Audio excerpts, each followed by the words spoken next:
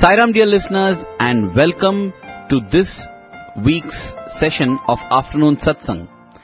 Today we will be embarking on our fortnight of the Ramkatha Rasavahini, the nectarous story of Bhagwan Lord Sri Rama as penned by our beloved Bhagwan. And though we are towards the end of the story of the Ramayana, there are almost 4 to 5 chapters that we have still not yet covered in the Ramkatha Rasavahini, and it will be indeed interesting to see what all unique perspectives and what different things that Swami has provided in these chapters, because we often think that with the fall of Ravana, the Ramayana comes to a close, but that is not so. We will be taking up from where we had left off in the previous Ramayana fortnight, that is, the preparations are being made for Rama and the entourage to take off from Lanka to come to Ayodhya.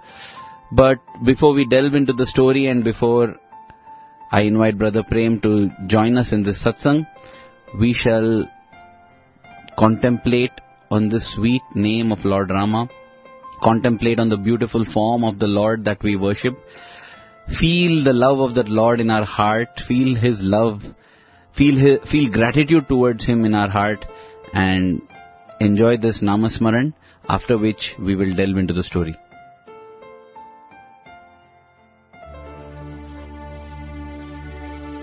Sri Rama Rama Rameti Rame Rame Manorame Sahasranama Tattuliyam Ramanama Varanane Ramanama Varanane.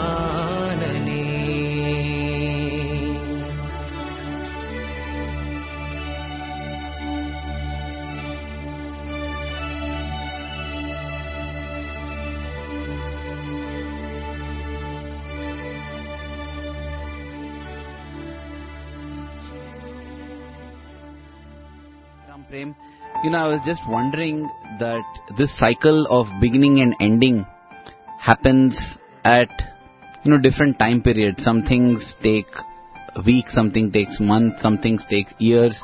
But however long a thing might have a worldly existence, it definitely has a beginning and an ending. I remember the time when we began the Ramkatha Rasavahini. It looked like such a huge, a text, a manuscript, and I don't think either of us ever imagined a time will come when that will get over. And we are now towards the ending stages. But this lesson that everything that begins will have an ending, and that is the way of creation, that is the way of life, has recently got reinforced in me with what we had yesterday at Prashantanilayam, that is the immersion ceremony of all the Ganesha idols. I'm sure that our listeners, if they caught the proceedings live on our website, would have seen what a magnificent spectacle it was, how varied colors and varied shapes of chariots and palanquins had been made to take Lord Ganesha for the immersion. It's amazing. What struck me was the joy with which Lord Ganesha was welcomed a few days before that, on the occasion of Ganesh Chaturthi.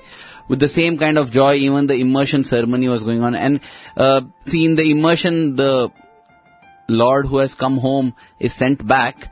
And it's quite brutal if you see physically, because the idol is immersed into water and becomes one with the elements. It becomes one with the mud goes back into its original state and the beautiful form is gone. What struck me was the joy and celebration that existed in both, in the welcoming as well as in the goodbye. Because though these things exist for us in front of our eyes to see, it's so difficult to imbibe them in our own lives. I was just thinking that all of us will recall with great joy when we first saw the form of Swami, when we first met Swami. But at least for a majority of us, Swami leaving the physical is not such a pleasant memory, and we would like to forget it. I think whether it is the Ganesh Chaturthi, Ganesha's arrival and the immersion, or Bhagwan's avatarhood, or the Ramkatha Rasavahini, the inherent or the basic message that is being sent to us is arrival and departure, coming and going, both are transient and temporary. We have to rise beyond it, and when we rise beyond it and hold on to that which is permanent, it is then that we will be able to celebrate the coming as well as the going, because that is what Swami says. Jagat is Jagat. Ja means that which comes, Gat means that which goes. So it is when we hold on to Swami, it is when we hold on to the Ganesha principle, it is when we hold on to the God principle, or the fundamental basis of everything, then alone we will be able to be equanimous and celebrate everything, the coming and the going. It reminds me of, something that Swami told in a discourse once. He said, if you invite a visually impaired person for dinner, right, he said you have to put 2 seats. Right? Because if you're calling a person who's visually impaired, it goes without saying that he'll come with a person who is helping him, move around. So Swami said, similarly, if you are inviting joys, if you're inviting happiness, be sure that along with that, even the grief will come, or, with the end of that happiness will come the grief. So he said, it's very important to have this in your mind, that when there is grief, there's going to be an end to it. When there's going to be happiness, there's going to be an end to it. And this perspective will itself give you a certain amount of peace, which is all about spirituality. That's what we do it. And, that's the main thing. Today, we are looking at the Ramayana and we are speaking of it in a certain amount of a distant manner, right? We are speaking about it like a story. It's a story which happened.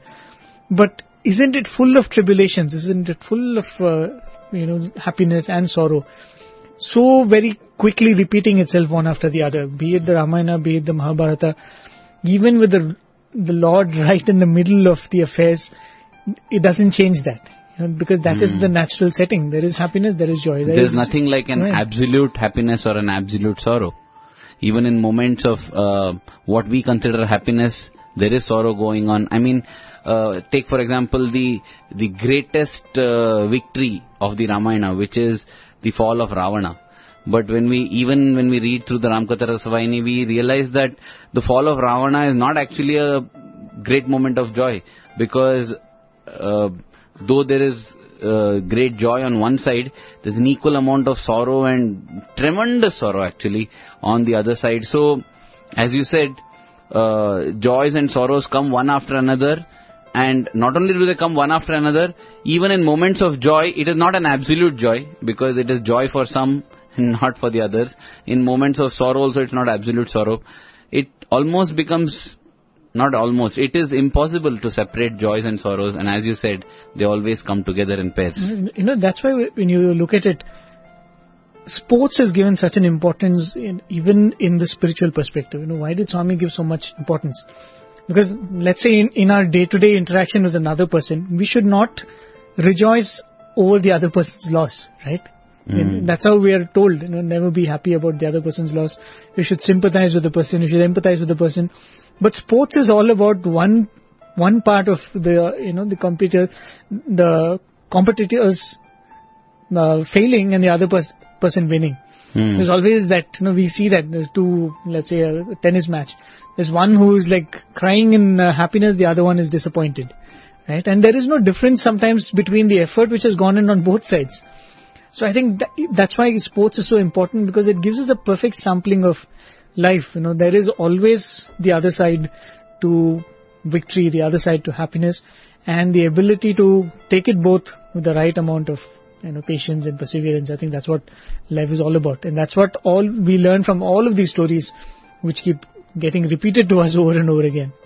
And yet, though this wisdom is passed on, I don't know, somehow one can't help getting attached, whether it was the form of Swami, though intellectually everyone knows that form can't be there forever, still we got attached, we missed the form.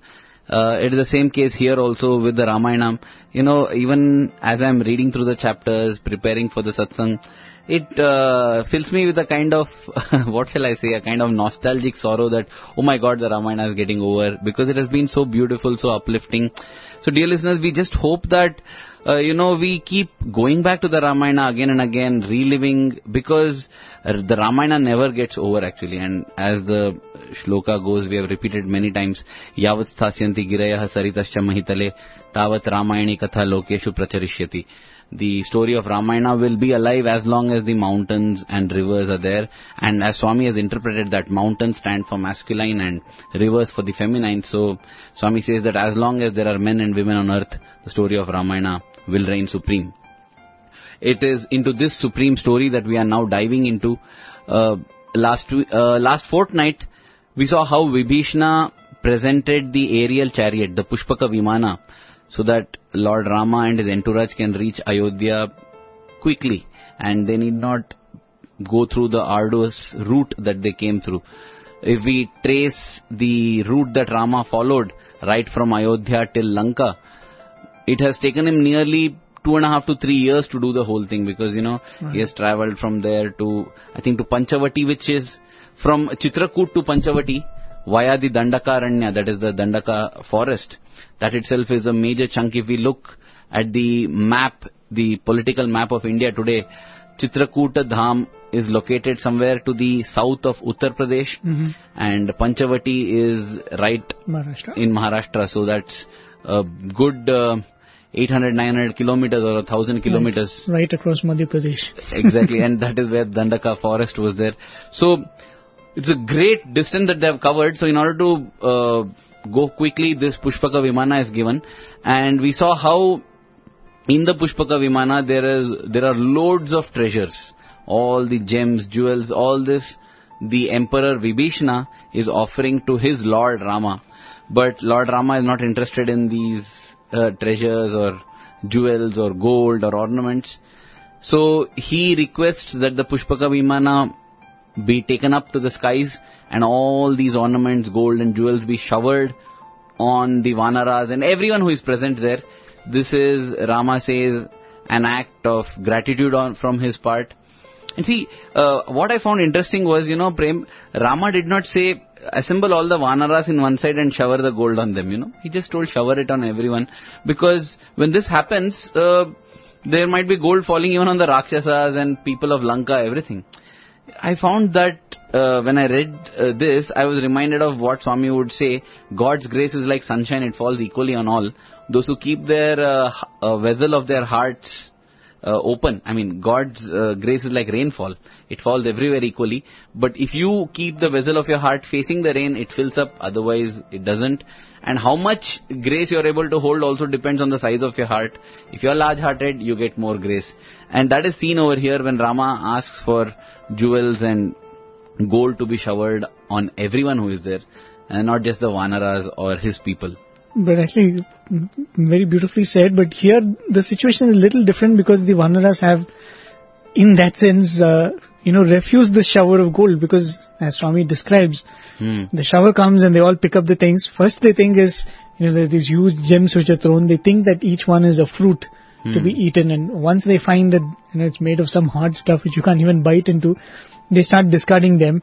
And, one hand Swami says that it was not of any interest to the Vanaras. And the other thing Swami says is, after having spent the time with Rama, they don't give any value to this. And in that sense, probably it's even a test that, it's symbolic of a test that we get from Swami. That wealth is there for the taking for every devotee. You come and you do the right things. You might get that grace of wealth. But is that the wealth that you come for? Like we even spoke of Mother Sita's reaction when Vibhishana offers her, fine clothes and jewelry to wear before she comes in the presence of Lord Rama. She says, the only jewel which I, always seek is Rama himself. So it's almost like symbolic of that predicament which Swami puts every devotee through. Yes, my grace is there. Do you want to encash it as cash, or do you want to, receive it as grace, which will help you, come closer to the Lord? The other day I was speaking to Brother Ashwath Narayan, and he was saying that on one occasion when Swami was upset with all the bhajan singers, he came and, apparently there had been some devotee who had complained to Swami about how the song or the bhajan quality had fallen or something like that, and Swami had agreed to that, and therefore he was coming and taking the bhajan singers to task, and Swami happened to mention, without mentioning the devotee's name, that I got reports also that people are saying they're unhappy with your singing. That is when Ashwath says that they got up and said, Swami, if your grace is there, then none of those things will happen.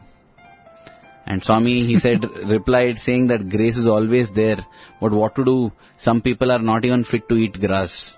Where will you appreciate grace when you can't even appreciate grass?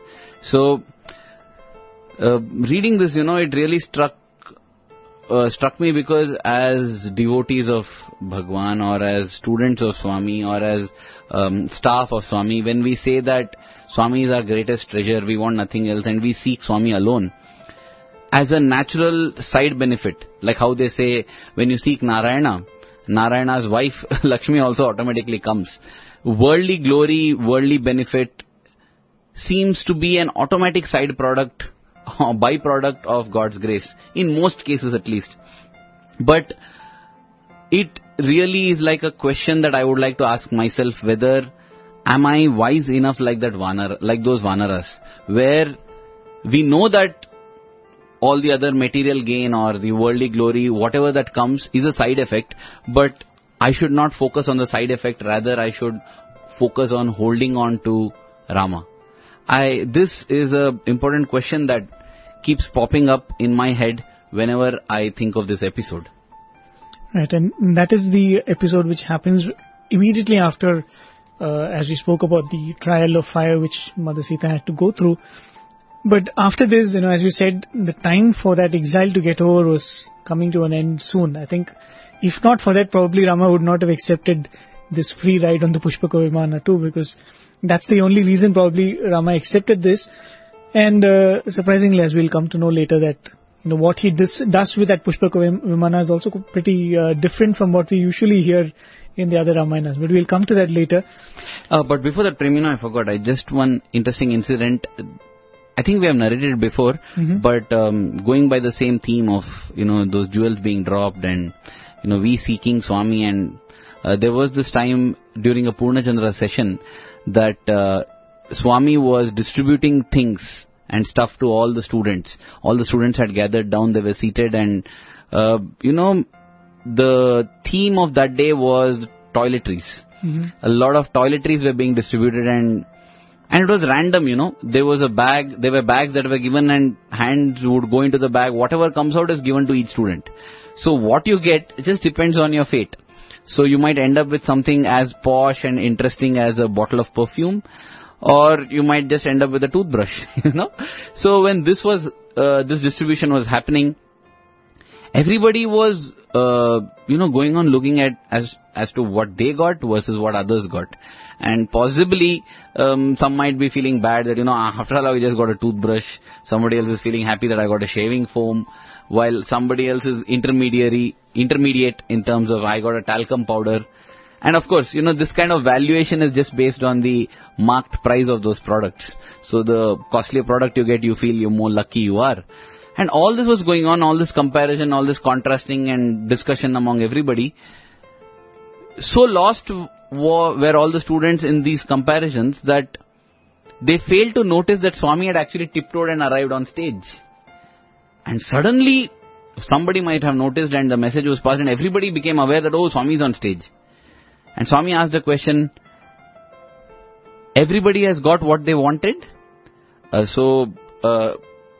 The general answer was definitely yes, but possibly there might have been a few dissenting voices thinking within that, I didn't get what I actually wanted, and I just got a toothbrush but anyway, the general voice was, yes, Swami, we got what we wanted.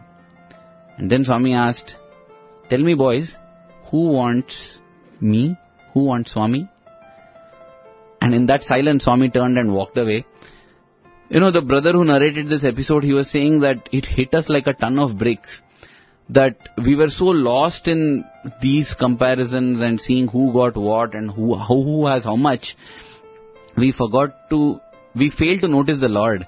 And possibly in our minds at that time we were so preoccupied that none of us actually sought Swami. And this is a lesson for our lives, because everything that we have received, we are receiving from Swami, be it a toothbrush or be it a perfume bottle, be it the smallest of things or the largest of things. But rather than receive this and feel gratitude in our hearts for Swami, we are so lost in comparing and contrasting between ourselves as to who has how much and who doesn't have what, and whether we are lucky or unlucky, that we fail to notice the greatest treasure in our lives, which is waiting and, asking who wants me. So, I just thought it would be relevant to mention this episode here, because whatever be our circumstance, position or place in life, it is not worth asking for anything else other than the greatest, which is Swami himself. And absolutely. In fact, there is, with Swami, I think there was another thing which probably even devotees will be able to relate to it. Yes, whatever Swami gives, as you said, the toothbrush is as valuable as probably a diamond ring which Swami would have given, because it's been given by Swami. But when we look at it as, did Swami give me 5 minutes or did Swami give me 1 hour? Right? Are we able to see that 5 minutes as equivalent to that 1 hour? Just like a toothbrush is equal to... I spent 5 minutes in Swami's presence and somebody spent 5 decades. Can I say that both came from Swami, so each one is as valuable as the other? I really can't do that. Let's be honest with that. But, that is what actually Swami speaks of in the Ramayana, because when we came to the point of Shabari, Swami, we played a discourse clip where Swami does that beautiful comparison between Guha and, Shabari. He says that each one won the Lord's grace in their own way, but how much was Shabari's effort towards that few minutes that she spent in Rama, that in that few minutes she actually got Rama more than anybody else probably, And I think that's what even as you're saying that's what I was thinking. Are we able to really ask for that true Swami when Swami said, who wants me? No, that's a really very interesting twist and explanation, because see, let's face it, even in the worldly sense, there are times when we value a diamond ring more than Vibhuti, for example, because not even if we have gone beyond the monetary value, let's say, Vibhuti is just ash versus a ring is gold with diamond. Even if we have gone beyond that, simply because Vibhuti will be consumed and will be gone. Right. And the ring will stay on. So it is relatively permanent. Of course, there have been occasions when a ring is lost within a month of Swami giving. That's a different story. But relatively it's permanent. So even in those objects, we have a kind of gradation. Thinking that a person who receives this is luckier than a person who receives this, who is luckier than a person who receives nothing. So to extend that to the more deeper realms, to the more subtler realms, and see that 1 minute with Swami or 1,000 minutes with Swami are equally important, are equal because it is with Swami. So the quantity doesn't matter, it's only the quality, like how Swami says that whether you taste 1 drop of the ocean or a mug of the ocean or a bucket of the ocean, you know the taste, and that's all matters, because it's a qualitative experience here. So it's a very, very, very difficult thing to inculcate and practice in our lives, but I feel we have to do that if we have to progress towards peace and joy. Right. And the entire Ramayana is filled with such instances, because even as you're describing the journey which Rama made, it's one thing to talk of it as a story. This is where Rama went to Panchavati and he went there. But all through, if we keep it in mind that here is God who's come down in a human form, and going back to those many discourses which we started the entire Ramayana with, where Swami says the very idea that God takes a form is the ability to relate and to touch, the lives of devotees. That's precisely what we have seen, all through this journey, be it the lofty rishis like Bharadwaja and the others like Agastya, whose ashrams he has stayed in, or simpletons like that Kevat or Guha, or the Rakshasas whom he has touched, or even those Rakshasis who were friendly towards Mother Sita. All these Vanaras who fought by the side of Rama, these are the many lives which Rama has touched. Probably we'll never go back to that part of the story of what happened to them after this entire episode. But I think we can say it with a bit of confidence that their lives wouldn't have been the same after this. Absolutely. Right? And so, Rama takes off in the aerial chariot, and as they're flying Swami describes how there's an imperial throne right in the Pushpaka Vimana itself. And there Rama is seated on the throne. To his left is Mother Sita. The other Vanaras have been told to return. Only a few blessed ones, like Angada, I think Sugriva, Hanuman, Vibhishana. Some of these Vanaras and Jambavan, the bear. Vibhishana is the king of Lanka. Okay. These people are accompanying Rama to Ayodhya. The rest of the Vanaras, most of them actually, Rama expresses his gratitude to them. He tells them that he will be there for them throughout their lives. This is amazing, This only shows the divine aspect of Rama. Because when Rama is promising, he is promising here not only as the Chakravarti, not only as the emperor of the place, but also as a divine being. And this will get highlighted later on, so I will reserve it for that part. But he tells them all to return home, and so with sad hearts they all return home. I was thinking this would be like when Swami would go to Kodaikanal at the end of the visit when he has to return back to Prasanthi Nilayam. Yes, the people in Kodaikanal, they feel that kind of pangs of separation from Swami. This is the kind of pangs that these Vanaras would have felt. So Rama takes off, and as they are flying across the subcontinent to reach Ayodhya, Rama describes the different places and what happened in those places to Mother Sita, because she had been kidnapped, right, and she had no idea what happened. So he shows her the battlefield where Lakshmana fought Indrajit, shows her the bridge that had been built by the Vanaras, the Kishkinda, kingdom of Kishkinda, to which all the Vanaras and bears are returning to. And of course, just like Rama made stops at various hermitages on his way towards Lanka searching for Sita, he also makes stops at the same hermitages, possibly to express his gratitude. And that, I feel, is a sign of a real wonderful human being, because very often when we are down and out in the dumps, we seek help and blessings and favors from many. And once we reach a position that, here now Rama is now the emperor of the entire realm, he's going to return and he's going to get crowned as the king. At such situations, only a few people who have helped you, possibly who have helped who have done the maximum help in terms of the quantum of help, only them you possibly might remember. But Rama remembers each and every one. So therefore, in Dandakaranya, the Pushpaka Vimana lands, and like Agastya and the others, Rama visits all the hermitages to express his gratitude. Very true. In fact, it reminds me of what Swami would say, especially when people would write letters to Swami about their problem, or would have told Swami personally in the mandir. And Swami will tell, okay, I'll take care of it. But many of them will not come back and tell Swami when the problem is solved. And Swami will ask, hey, what happened? You told me about this. And then that person will say, yes, Swami, that's been sorted. And then Swami will say, you never told me. Right? We all know that Swami is all-knowing, but still we feel comfortable telling Swami our problem, right? Correct. But when the problem gets solved, we think that anyway Swami knows, right? And Swami would point out to that, saying that you didn't tell, and there are times when Swami would read out letters which people have written in gratitude, saying that Swami, this problem has been solved, and Swami will read it out, saying that this person wrote back like this. Because it's just that, Swami does not need your gratitude, Swami does not need your acknowledgement that the grace has come, but Swami wishes that you express it because it's good for you, as we have always said it. And that's precisely what Rama is showing here, going back to each of these places and saying that, this is, you remember I went past this way asking about, my wife, this is what has happened and the problem has been solved. And I thought I'll tell you all and thank you for your efforts. It's almost like that gesture of gratitude. Right.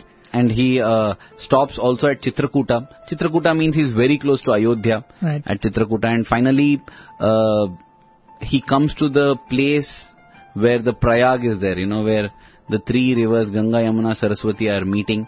And that is a spot actually which belongs to the Shefton Guha. So Guha is eagerly waiting there. He has got the premonition that Rama is coming, and his eyes fill up with tears as he sees Rama landing there. Because Rama stops at Guha also. He is expressing his gratitude to Guha also. As I was reading this, I also happened to open up a map of India and look at these places, and it's so wonderful. For example, if we look at Chitrakuta Dham, Chitrakuta Dham is now a municipality in Uttar Pradesh, and it's wonderful. There are so many spots because Chitrakuta was a place where Rama lived for 11 years, apparently, of the 14 years. Then he spent an year or so traveling till Panchavati. And it's at Panchavati that Mother Sita gets kidnapped. So both at Chitrakuta and Panchavati, there are many spots related to Rama and Sita and the Ramayana.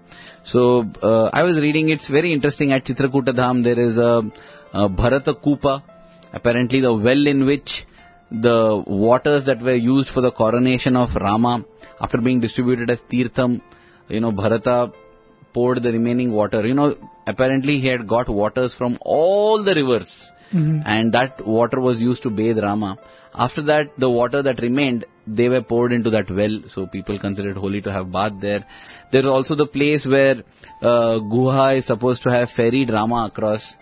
And to this day, apparently, they have that tradition. So since Guha was a hunter, and he used to live amongst the wild beasts and things, in the boats, as they ferry you across the Ganges, apparently there are rabbits in the boats eating carrots, and you can play. So, this is how Rama would have done. He might have played with a few rabbits. It's all beautiful. The spot where there's a place called Janaki Kund, where Mother Sita apparently used to take bath. And there also, there are 2 foot impressions, which they say is of Mother Sita. Then a spot from where the entire region is seen so beautifully. Of course, now the natural view is gone and it has been replaced with modern constructions. But that is the rock where Rama, Sita used to apparently sit and look over and spend their evenings. And nearby there's a rock on which Lakshmana would sit guarding them. So it's so beautiful. Just reading the Ramayana and reading all that, it generates a desire in one's heart that one should go, start off from Ayodhya and trace the entire route that Rama followed up till Rameshwaram in the south of India. It will be a great journey in every way, apart from the obvious benefit of it being associated with Rama, one will get to see the culture and traditions of the entire country almost, because that is how it spans. The journey spans the entire country from the north to south. It's indeed very interesting just reading about this journey. I'm just wondering how fantastic it will be if we can make this pilgrimage. Possibly it might take a month or so to do it. Right, that's the beauty. In fact, one of the Western writers writes about this. That just that distance which you say about from north to south, the cultural difference is so stark. There's so much difference from the dressing style, the languages, from the way the food, the way they behave, the way the family structure is, the society structure is. All of it is so different, but the story of Ramayana and the reverence to Ramayana is so very intricately built into all of these societies and cultures. And literally, it's a story which holds this entire land together. Absolutely, Prem. This Saturday, I had been to Uravakonda just to do some kind of a recce over there, because that place is so dear to us, because that is where Swami grew up. That is where he was apparently stung by a scorpion. That is where he declared, I am Sai Baba. The rock, Manasa Bhajare Guru Charanam, on which he sat and sang, that has been converted into a beautiful mandir, Shila Mandiram. It's fantastic. So, when we went there, we got hold of some guides to tell us generally about Uravakonda, not Swami related Uravakonda, generally about Uravakonda. I think in Satyam Shivam Sundaram we covered that story as to it got its name from Uragakonda because there's a snake, a hillock that is shaped like the hood of a snake. Right. So I started with that, and the guide says, yeah, you know from where this rock came? I said, I don't know. He said when Hanuman was carrying the Sanjeevani Parvat and flying across, this slipped off that Parvat and it has fallen. So as you said, the Ramayana is a story that really holds this whole land together. I mean, even a place that is remotely connected to the Ramayana, like Uravakonda, has a connection to the Ramayana. So indeed, Ramayana is a story that stitches the entire Bharat together as one. Right, that's the beauty. In fact, sometime back I was listening to, seeing a video where a Westerner is speaking about the interesting facts about India. And he says this, for 100,000 years, this country has not conquered any other land. right? Hmm. But there have always been wars in between these kings who have been living here. But it was never considered as one, India trying to conquer another land or something. Because inherently we always felt this is one land, in spite of it being ruled by so many kings internally. And I think that is possible only because of this, the cultural unity or this spiritual unity which was brought about because of these epics. We always saw this entire subcontinent as one, as belonging to one nation. And, the culture which really was based upon these epics. Like, why could Rama come all the way to Rameshwaram and come to Lanka and tell Ravana that what you're doing is wrong, what you're doing is morally wrong and I have the authority to question you. It's because of that moral order which was so unanimous and so homogeneous in this land. It was the same even for the monkeys. Even in the Kishkinta, Rama could go and ask Vali, how can you, take possession of your brother's wife? That moral order was so common even, in the animal kingdom. That's how beautifully this whole thing has been held together by this, the dharmic tradition of the Ramayana. It reminds me of a statement that Swami would often mention, crediting Max Muller from Germany. Right. He would say that Max Muller said that there is dharma in the dust of Bharat, there is satya in the air of Bharat, there is shanti and prema in the waters of Bharat. Really one can feel that as one goes through the Ramayana, and as you said, one goes through the immense unity that exists in spite of such a great diversity that exists in this land called Bharat. Moving back to the story, as we said, the aerial chariot Pushpaka Vimana lands at Guha's place, and Guha is thrilled. He is just thrilled. He comes and immediately falls at the feet of Rama, worships his feet, takes Padma Namaskar. Everybody gathers. It's a homecoming for them, and they have spent the last 14 odd years just waiting for this moment when Rama will come back. And Guha is so thrilled that, he's going to get this opportunity again to ferry Rama across. And as soon as they land, Rama and Sita and Lakshmana, they have a bath in the holy Ganges. And in the meanwhile, the interesting thing that you said about the Pushpaka Vimana, Rama decides that he will no longer need the services of the Pushpaka Vimana, because once he crosses the Ganges, the kingdom of Ayodhya begins. The kingdom of Ayodhya is very huge. Possibly the capital city of Ayodhya begins once you cross the river. So he decides to... the river it's the Ganga. The Ganga. Right. The Sarayu is in Ayodhya. Right. So, but the capital city itself is big. It comes till the outskirts of the city is near Ganga. So once he crosses once he reaches Guha's place, Guha is anyway going to take charge of the crossing. So he sends back the Pushpaka Vimana to Kubera, who is considered the original owner, and also he is considered as the god of wealth. He is considered as the half-brother of Ravana. Half-brother or half-father? I think half-brother. Half-brother of Ravana. And so the aerial chariot is returned back to its rightful owner. It just shows that in the end, injustice will never prevail, justice will always prevail, truth always triumphs. That's what we are seeing in the Ramayana. It might get a bit delayed in our perspective, but from the divine perspective, there's nothing like a delay, there's nothing like a denial. Everything happens at its perfect time. Each action has to have its reaction, and one has to face the consequences. That's what happens. So therefore, even Pushpaka Vimana goes back to its rightful owner. And what a blessing. Just imagine, Prem, somebody steals your car, and that car, you don't have it for a few years. At the end of it, that car is gifted to Swami, and Swami travels in that car and then gives back the car to you. Imagine what your thrill will be. You will be grateful to the person who stole the car from you. That's exactly how Kubera must be feeling, because his Pushpaka Vimana comes back to him, being blessed by the presence of Rama and Mother Sita in it. Right, very true. Putting that, what you said and what you said before that about everything comes to a logical, good conclusion, however bad it is. Definitely, Kubera now will not look at the Pushpaka Vimana as something stolen by Ravana, but as something blessed by Rama, right? And he has lost something which probably is material, but he's got something which is literally divine.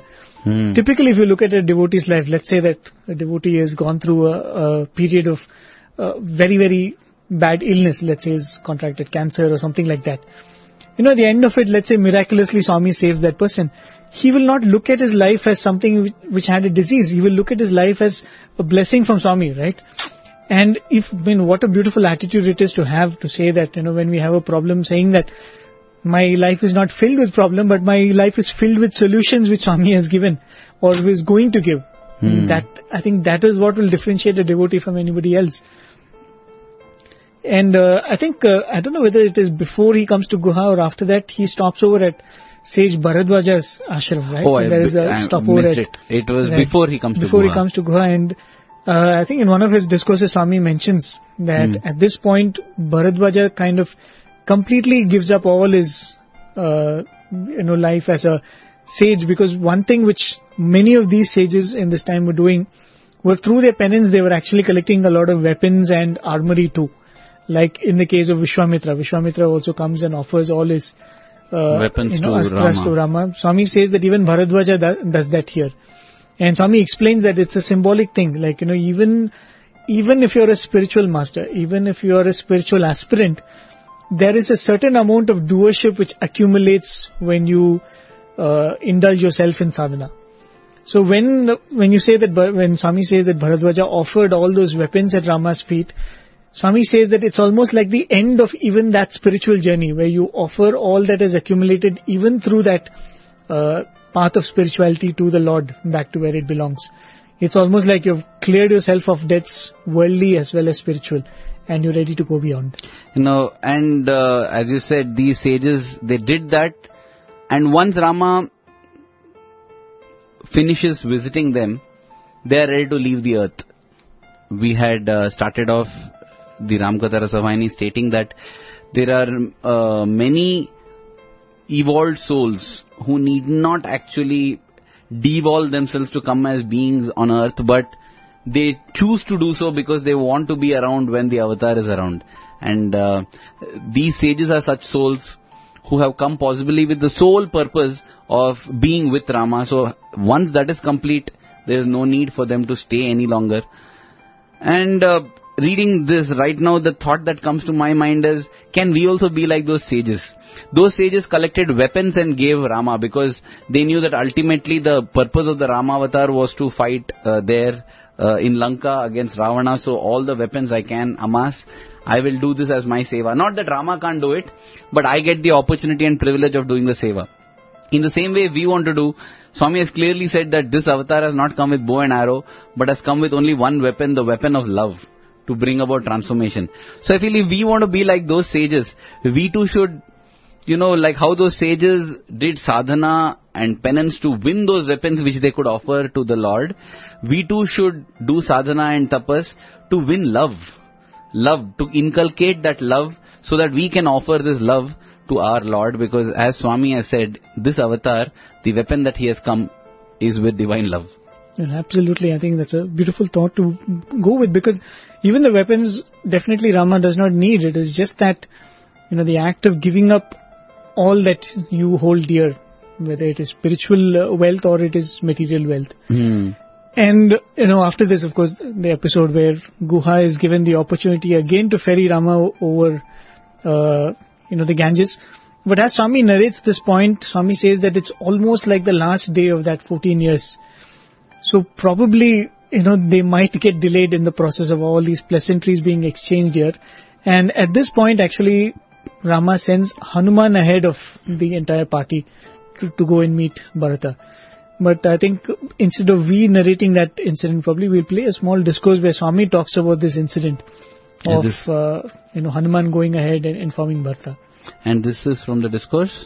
And this is again from the 1996 Samako series, which was about the Ramayana, and this is the discourse which Swami delivered on 28th of May 1996. అయోధ్యకు సమీపించే ముందుగానే, as they were reaching Ayodhya, 14 సంవత్సరం correct గా జరిగింది. 14 years ended exactly to the date. సిద్ధముగా ఉంటున్నాడు ఈ యొక్క భరతుడు. Bharata was ready for the time. 14 సంవత్సరములు దాటిన తర్వాత క్షణమైన నేను ఇంకా బ్రతకను. The moment I pass a second after 14 years, I will not live. ఈ అగస్త్యాశ్రమం లోపల కొంత ఇదిగా ఉంటుంట చేత Because he was there in Agasthyashrama, కొంత ఆలస్యమైంది. there was some delay. భరతుడు స్థితి పెంచుకున్నాడు చితి. Bharata was ready in front of అందులో the అగ్నిలో fire. పడిపోవడానికి సిద్ధంగా ఉన్నాడు. He was about to jump into the fire. అప్పుడే హనుమంతుని వేగంలో పంపించాడు. And Hanuman is sent there to reach అనగా the spot very fast. వాయువేగం విమాన వేగం కంటే అధికమైనటువంటిది. Therefore, the fastness with which wind moves is నా faster than విమానం the ఇంకా fly. ఎంత ఆలస్యం అవుతుందో ఏమిటో. I may be delayed for some కానీ reason. హనుమంతుడా నీవు ముందు పోయి వస్తున్నాడు రాముడని ఈ వాక్యం తెలపమని చెప్పాడు. So Hanuman, you go very fast and communicate this message. భరతుడు కాచుకున్నాడు, అన్నిటినీ సిద్ధం చేశాడు. Bharata was waiting and ready with all preparations. ఇక్కడ రెండు సత్యాలు చక్కగా గుర్తించాలి. Here we have to understand two truths here. భరతుడు భక్తి ప్రపత్తుడు, Bharata stands for devotion and surrender. లక్ష్మణుడు సేవక నాయకుడు, Lakshmana is the lord of the service. లక్ష్మణుడు సాకార స్వరూపాన్ని ఆరాధించేటువంటి వాడు. Lakshmana worshipped the God with form. భరతుడు నిరాకార స్వరూపుడు. The one worshipped the one without a form. నిరంతరం కూడాను రాత్రింపగలు కన్ను మూయకుండా కూడాను రామసీతను కాపాడుకుంటూ వచ్చాడు. Day and night he has safeguarded Rama and Sita. 14 సంవత్సరములు నిద్ర అనేటువంటిదే ఎరుగడు. For 14 years he never slept. అలాంటి మహాత్యాగి అయినటువంటి సోదరుడు సాకార స్వరూపుడు. The one of sacrifice, the one who worshipped God with form is Lakshmana. ఇంకా నిరాకార స్వరూపుడు భరతుడు. Bharata worshipped God without ఆ form. భరతుణ్ణి అయోధ్య వాసులు ఎవ్వరు కూడా ఈ 14 సంవత్సరాలు చూడలేదు. The inhabitants of Ayodhya never looked Nandi at Bharata. గ్రామంలో చిన్న కుటీరం వేసుకొని అందులోనే రామ్ రామ్ రామ్ రామ్ అని రామచింతన చేసుకుంటూ కూర్చున్నాడు. He built a small hut in that Nandi village and ruled the kingdom. అనగా chanting భరతుని God's name. మనసంతా రాముల పైన పెట్టాడు. Bharata's mind concentrated on Rama. లక్ష్మణుడు దేహమంతా రాములకు అందించాడు. Lakshmana surrendered his ఇదే body to రెండింటి Rama. యొక్క వ్యత్యాసము. That is the difference between the two. ఇతను దేహాన్ని రాములకు అందించాడు. He has surrendered his body to Rama. నీ దాసుడను I am your servant. సర్వ విధంగా నన్ను ఉపయోగపెట్టుకో. Make use of me in every possible way. నాకంటే మరొక ప్రాణం లేదు. I don't have any other thing. నేను నీకు 6వ ప్రాణము అన్నాడు. I am your 6th life principle. ఇక్కడ భరతుడు అట్ట కాదు. Bharata is not like that. నా దేహమే లేదు, I have no body. నేనంతా నీలోనే ఉన్నాను I am in you. అని రామచింతన చేస్తూ వచ్చాడు. He went on thinking of Rama all the while. ఇదే బ్రహ్మవిత్ బ్రహ్మైవ భవతి. No other Brahman becomes a Brahman ఈ himself. 14 సంవత్సరములకు రామచింతన చేస్తూ రాగా రాముని వలె ఈ భరతుడు కూడా నీలమేఘ శ్యాముడైపోయాడు. As Bharata went on thinking of Rama for 14 years, he looked like Rama రథమును exactly. తీసుకుని ఈ యొక్క సరయూ నది తీరమునకు వెళ్ళాడు ఇసుక దిన్నెల పైన. He went in a chariot along the shores of Sarayu river. అక్కడ కూర్చోబెట్టుకున్నాడు రాములను. There Rama sat there. ఈ భరతుడే దాని రథము నడుపుతూ వస్తున్నాడు. Bharata is driving the chariot. Ayodhya వాసులు చూచారు. All inhabitants of Ayodhya వారికి saw. ఆశ్చర్యం వేసింది. They were surprised. ఎవడు రాముడు ఎవడు భరతుడు Who is Rama and who is Bharata? అన్ని విధాలు కూడా రాముని వలె తయారైపోయాడు. Bharata is exactly looking like Rama యతి వేషమును ధరించాడు. in the form of a sage. ఈ యొక్క వెంట్రుకలంతా కూడా చాలా జడలు కట్టినాయి. The hairs are with all full of 4 locks. రామునకు జడలు కట్టినాయి. Rama also like that. అంత సాక్షాత్ రాములుగా He తయారైపోయాడు. is exactly looking like Rama. ఆ పురవాసులంతా వచ్చి రాములకు గార్లాండ్ లో మాలలు వేసి నమస్కరించి స్వాగతం చేయాలని వచ్చారు. All citizens came over there to garland Rama and welcome him to Ayodhya. సూక్ష్మ బుద్ధి గల భరతుడు చూచి చూచి మృక్కునా అపరామ భక్తి ఎంతో గొప్పరా. ఆ సూక్ష్మబుద్ధి గల భరతుడు చూచాడు. అందరూ భరతునికి మాలలు వేయడానికి వచ్చారు. Intelligent Bharata watching this. Everyone was prepared to ఆ garland యొక్క Bharata. తత్వాన్ని చక్కగా గుర్తించి భరతుడు అన్నగారు వెనుక విన్నారు వారికి వేయండి అన్నాడు. Bharata understood what all that is happening. అప్పుడు అతను రాముడు ఇతను భరతుడు అని అందరికీ తెలిసింది. Bharata pointed out towards Rama. Then people understood who is Rama. కనుక అంత సూక్ష్మ బుద్ధి కలిగినటువంటి వారు ఆ సోదరులు. They are so intelligent, brothers. అందరూ దైవాంశ సంభూతులే. All are the sparks of divine. ఎవ్వరూ సామాన్యులు కారు. They are not ordinary. So that was the beautiful episode that Swami has narrated in his own inimitable style. It's a very inspiring thing because Bharata is a Nirguna Pasaka. He's worshipping the formless aspect because the form of Rama is not with him. While Lakshmana is a Saguna Pasaka, in the sense he is worshipping the form itself because Rama is always with him. in spite of this, at the end, it is not Lakshmana who begins to resemble Rama, but Bharata who is resembling Rama. It's amazing that a person who is following the formless takes on the form of Rama himself. It's like so much he has been lost in the thought that there is nothing differentiating him from Rama, because for Lakshmana there is a separate form of Rama that he can worship, that he can serve, that he can take care, that he can do whatever. But since Bharata doesn't have it, Bharata's himself becomes, when Swami says, I am in you, I am within you, that is what has happened to Bharata. It is very, very relevant in today's times when we don't have the opportunity to do this Sagunopasaka, to do the worship of the form the way Lakshmana did. Of course, there are other ways of Sagunopasaka. Sagunopasaka doesn't mean that you worship only Swami's form, and since Swami's form is not there, we can worship Swami's form via photographs, via idols, all that way also. Basically, finding an external representation for the Lord, that is Sagunopasaka. Like how we do for Ganesh Chaturthi. Though Ganesha is just an idol there, but we do Prana Pratishtha, which means inviting life into that idol, and then offer food to the idol, offer water, offer a bed, offer everything. So that is also Sagunopasaka. So this shows that, when you move from worshipping the form to worshipping that principle as being present everywhere, there is no difference between you and that principle. And that is what Swami is beautifully narrating here. He says that Bharata understands the dilemma of the people of Ayodhya who are, in a celebratory mood. They are waiting to welcome, because right 24 hours before, the whole of Ayodhya has been in such a sad state, forlorn state for 14 years.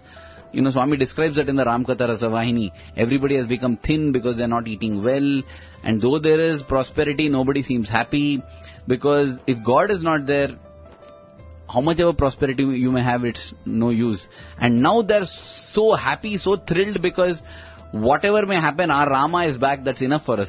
So they are waiting to throw flowers on Rama, sing celebratory songs for Rama, but they're not able to make out which is Rama now. And Bharata, as Swami says, is Sukshma Buddhi, he has got that subtle intelligence, and therefore he immediately turns and starts bowing down to Rama, touching his feet. Swami writes that in the Ramkatha Rasavahini also, that though Rama tries to stop, Bharata and Shatrughna repeatedly fall to his feet over and over again, and he also, ultimately gives up because he can't stop them from falling at his feet. And because Bharata is falling at Rama's feet, the citizens of Ayodhya get to know who is Rama and who is Bharata. That is right. And this episode of Bharata taking on the form of Rama, as Swami would explain the very beautiful spiritual significance of that. But before that, we've told, as you said, Rama has entered Ayodhya. How can we not have the celebration there? Because that moment would have really, really been so beautiful after 14 years for all of them to see Rama, that he has kept his promise and he has come back. Because with all the things which happened in Lanka, as we said, there was always that temptation which even Lakshmana had of settling down in Lanka. So, and they all knew that Rama would have had a little bit of hesitation because of, why not let Bharata rule? Because if he comes back, surely Bharata will give the kingdom back to him. Maybe they would have had all of these doubts in their mind, so they would really been happy to see Rama, Sita and Lakshmana come back. So we'll take a short break, dear listeners. We'll play a short song which really describes the scene of jubilation which must have engulfed the city of Ayodhya. When we come back, we will talk about probably the crowning of Rama in the throne of Ayodhya.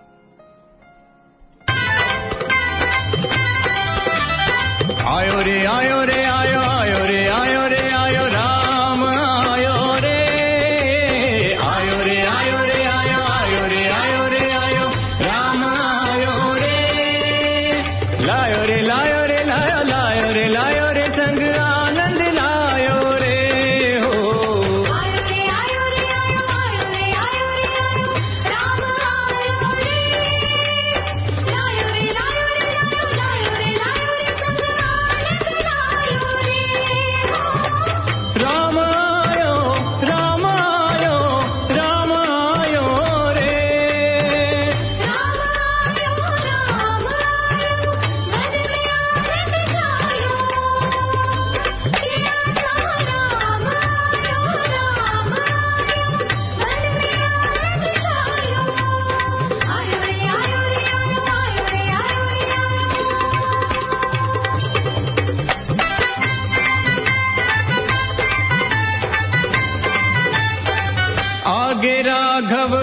बीच में मैया, पीछे बंधु लखन रे हो।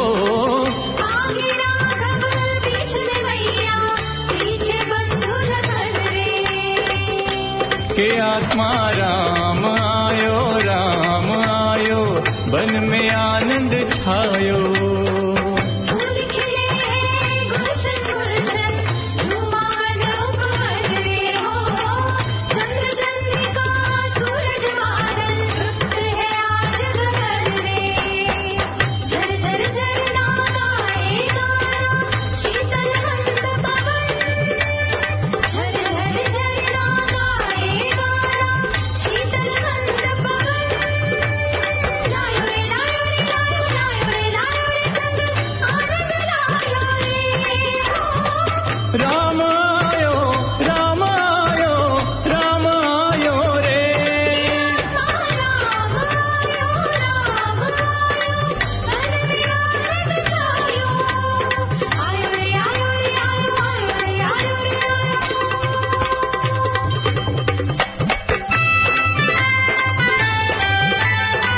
पंचीवन जन वृक्ष वल्लियां, मयूर करी नर्तन रे हो। पंचीवन जन वृक्ष वल्लियां, मयूर करी नर्तन रे। भूमाता भी स्वागत करने उत्सुक है मुनि जन रे। के आत्मा राम आयो, मन में आनंद छायो। रोम रोम में राम बसे, अब हर्षित है तन मन। रोम रोम में राम बसे, अब हर्षित है तन मन। के आत्मा राम आयो, बन में आनंद छायो। लायो रे लायो रे लायो, लायो रे लायो रे संग आनंद लायो रे। आयो रे आयो रे आयो, आयो रे आयो रे आयो, राम आयो रे।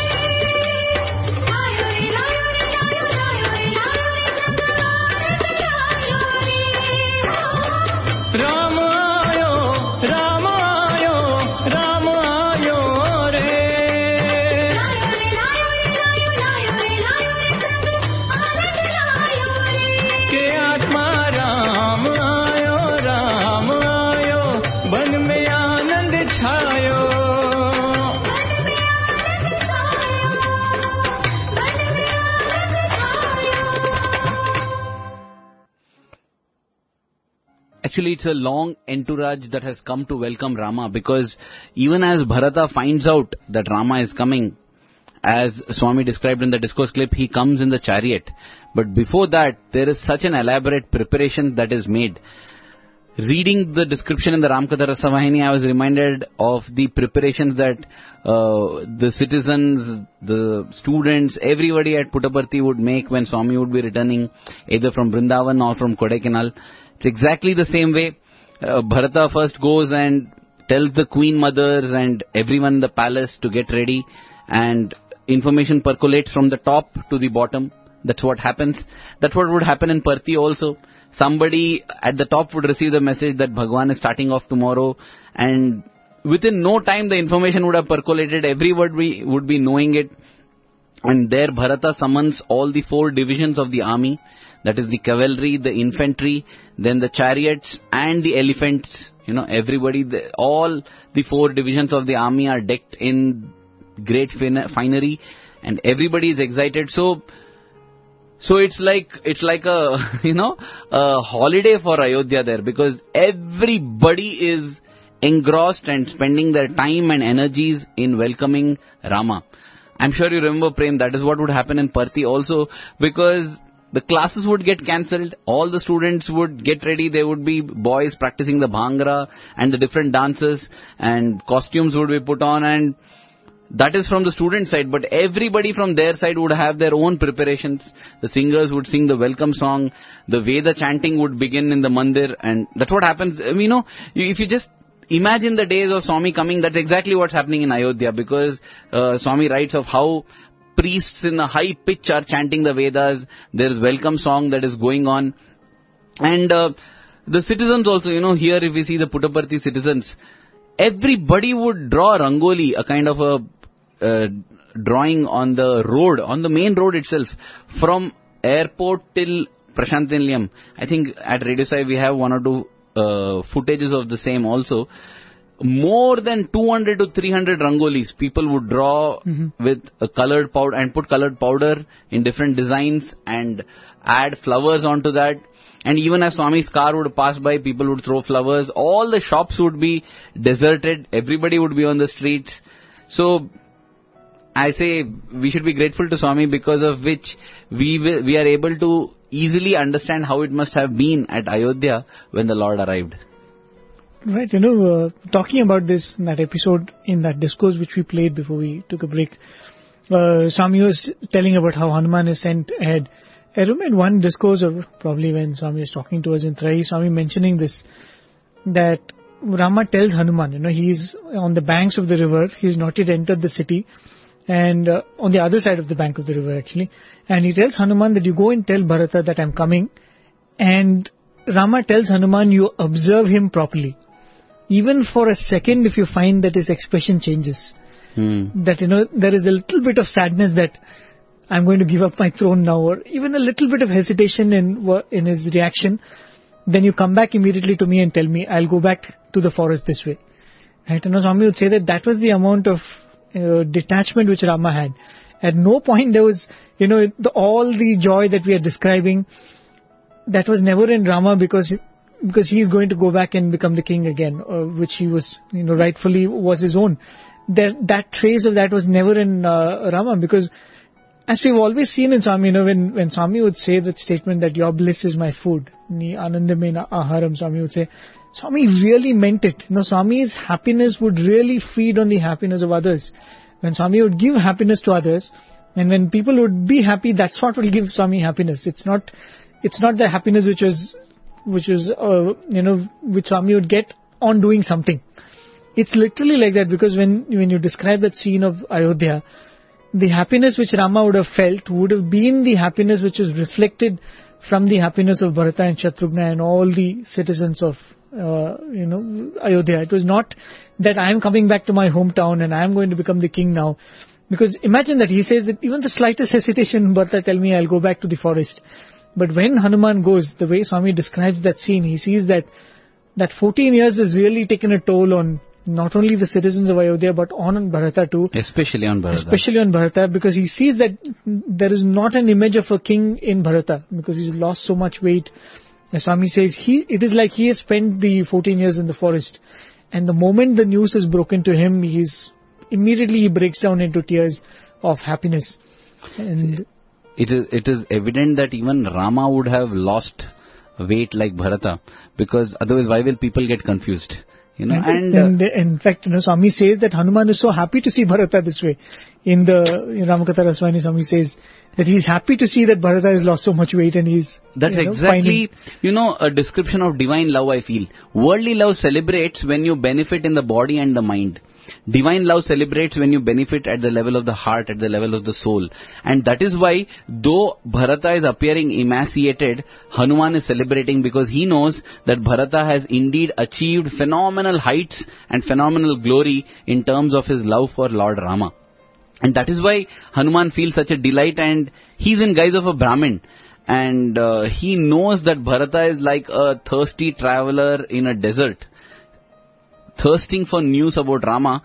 So, as a Brahmin, in the form of the Brahmin, Hanuman directly starts relating, that Rama has won victories, he has done this, he has achieved, he's back, and Bharata is simply thrilled.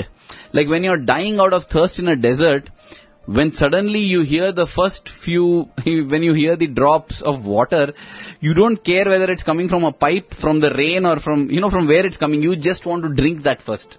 That is the case here with Bharata. He just wants to drink in. It's after he drinks in all this and he's joyous, he's wondering, what is the source of this? Who is this person who is telling this? That's what happened. As I said, once you drink water, you have slaked your thirst. Now, then you say, okay, no. Was it a good source of water? Will it result in some problem for me? Is it a trusted source? All this. These questions come to Bharata later. And that is when Hanuman reveals himself and he says, don't you recognize me? You had actually shot me down a few days back when I was carrying that Sanjeevani Parvat. And it's a joyous reunion, and Bharata is lost, in joy, because for him, this Brahmin in front of him is like an epitome of Rama himself. So all that he would have possibly done to Rama, he dives at the feet of Hanuman, and Hanuman is trying to push him away, but that doesn't happen because Bharata is so thrilled. And another thing that struck me about Bharata, which shows his selflessness and love for Rama, is he's pining to know about Rama. Tell me what all Rama did. Tell me what happened. How did Rama complete his mission? How did he spend his time? He wants to know more and more and more. From personal experience, I have seen Prem, like, suppose I am hoping that Swami will pick me up for a Kodaikanal trip and I can be a part of the entourage. And I don't get to be a part of that. I've had many chances because 6 times I've waited and hoped as a hopeful, and I've not got that opportunity. When that happens, my first reaction would be, as Swami leaves for Kodaikanal, rush home. Go away home. Because if you are in Parthi, you will get update from Kodaikanal. And when I used to hear things that are happening in Kodaikanal, honestly speaking, I would feel such a sense of, such a pang of, it is not joy about listening to Swami. I'm listening to Swami, so let me feel joyful. It was not that. Honestly speaking, it used to be pangs that, oh God, I'm missing all this. So therefore, I don't want to hear about it. You see, because there is selfishness. I want to receive it. If I go to Kodaikanal and see it, it becomes special. Rather than you tell me what I see. It is not like if Swami materializes Rudraksha, Mala. It is same. If he materialized in my presence, it is special. If he did it in my absence, then I feel, oh God, I missed it, and it actually creates a heartburn in me. That used to be the case, and that happens when there is selfishness. But in Bharata's case, there is absolutely no selfishness. Because if he listens to all the stories and glories of Rama, he can actually burn within thinking of all that he missed. But that is not happening at all. Because the more he hears, he simply seems to feel joy. That I feel, is that statement where Swami writes in Ramkatha Rasavahini, where Bharata is telling, tell me all that has happened. I feel that in itself shows how selfless and pure is the love of Bharata. And talking about this incident of him taking on the form of Rama, Swami would explain that through a spiritual process, which Swami would say that every devotee has to go through. As Swami would say, Salokyam, Samipyam, Sarupyam, leading on to Sayujyam. Which means Salokyam is when you have the opportunity to live in the presence of the Lord. Be it in the time of an avatar, even the ability to be in the time of an avatar, or to live in Puttaparthi when Swami is here, or to be a member of Sai Sannidhi, or whatever it is. That is the opportunity of Salokyam. And Swami would say after Salokyam comes, when you're given the opportunity of Salokyam, you have to pine to be near the Lord. And that will give you that nearness which is Samipyam. And then Swami says sometimes that Samipyam will be removed, or a time will come and that you have to go beyond that Samipyam. Your pining should take you to the state of Sarupyam. Swami would say that you think so much of the Lord, you miss Him so much, you pine so much, Him taking away His presence from you does not take away His thoughts from you. It only increases the amount of times you think of the Lord. You think of Him so much that you reach the state of Sarupyam, like Bharata. Even though the Samipyam was removed from him after getting Salokyam and Samipyam, suddenly that Samipyam is removed, that nearness is removed, but he pines so much and thinks so much of the Lord. Swami says he gets the state of Sarupyam where, his form becomes similar to the form of the Lord. And Swami says that is a very, very necessary step before you go to Sayujyam or, final merger. And I think that is a very, very important lesson for all of us. Extrapolating that same statement a little bit more, I feel when we think of Sarupyam, it is it is obviously a glorious thing what Bharata has done, that he begins to resemble Rama. The question might be asked now, do I have to resemble Swami? Does it mean that hundreds of devotees start looking like Swami? That is where I feel the metaphorical aspect of Ramayana comes into play. We need not physically look like Swami, but when somebody comes in our presence, they should feel the same joy, same expansiveness, same calm, same peace that they felt in Swami's presence. I feel that is what is meant by becoming like Swami. Exactly. In fact, Imbibing his qualities. I was actually just coming to that because when Swami says Sarupyam, Swami says you take on the form of the Lord. And I'm sure this confusion will come in our minds that Swami kind of sensed it. That's why Swami would say, love is my form. So if you really have to take the form of Swami, it's just that love. As you're saying that anybody coming to our presence should feel that same love that they felt in Swami's presence. And that is the true Sarupyam in today's times. It's not about us changing to that attire and probably growing a long hair, like that beautiful Afro style hair that Swami had. It's not that, as you're saying that it's that Sarupyam, it's that form that Swami wants all of us to have, earned through that pining that we have for Swami.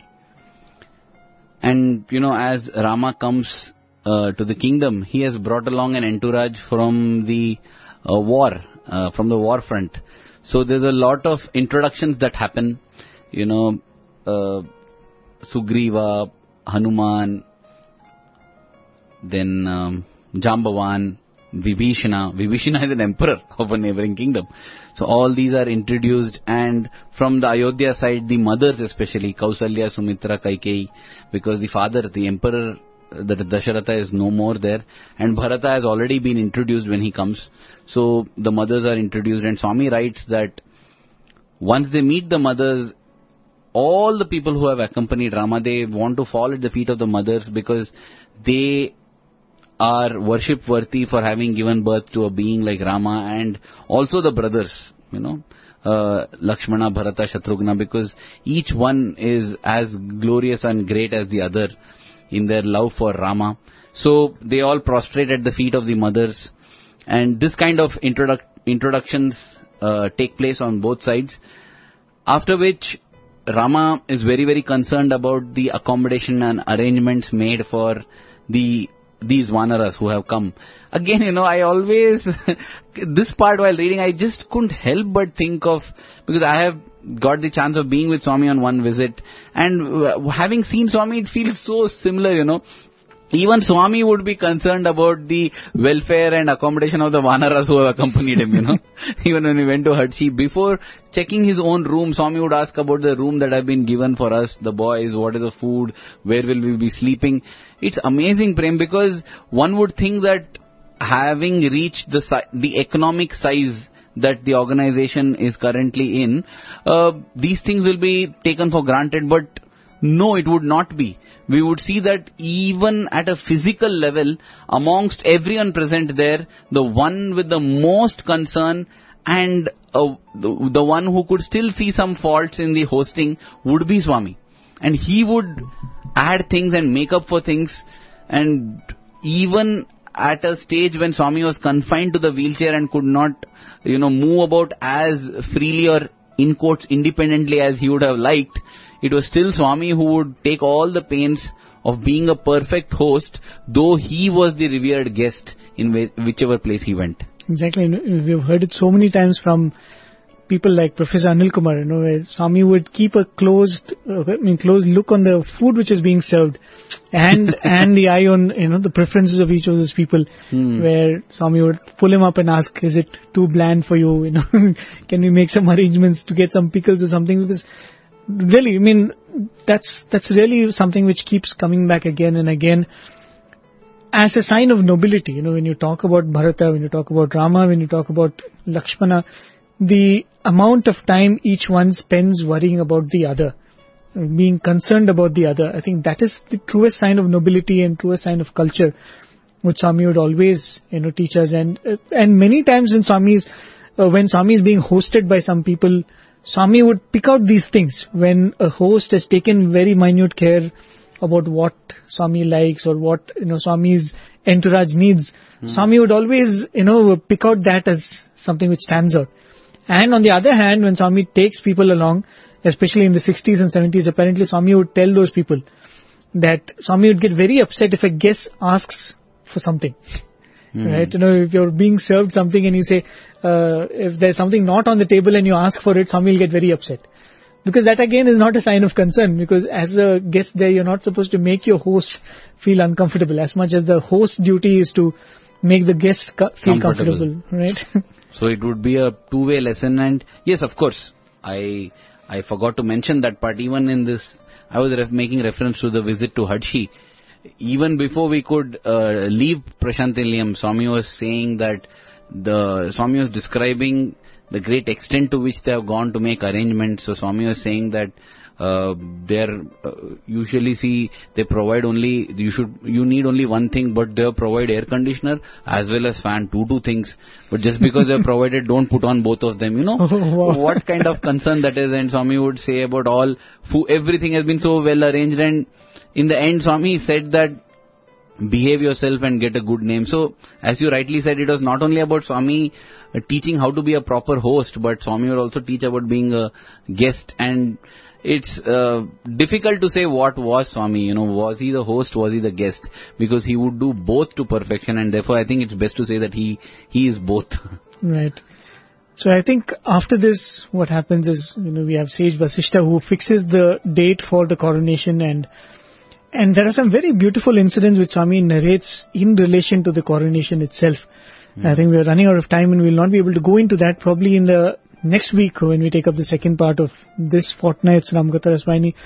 We'll spend time in that episode of the coronation of Lord Rama and the beautiful lessons which Swami relates in conjunction with this episode in the Ramayana.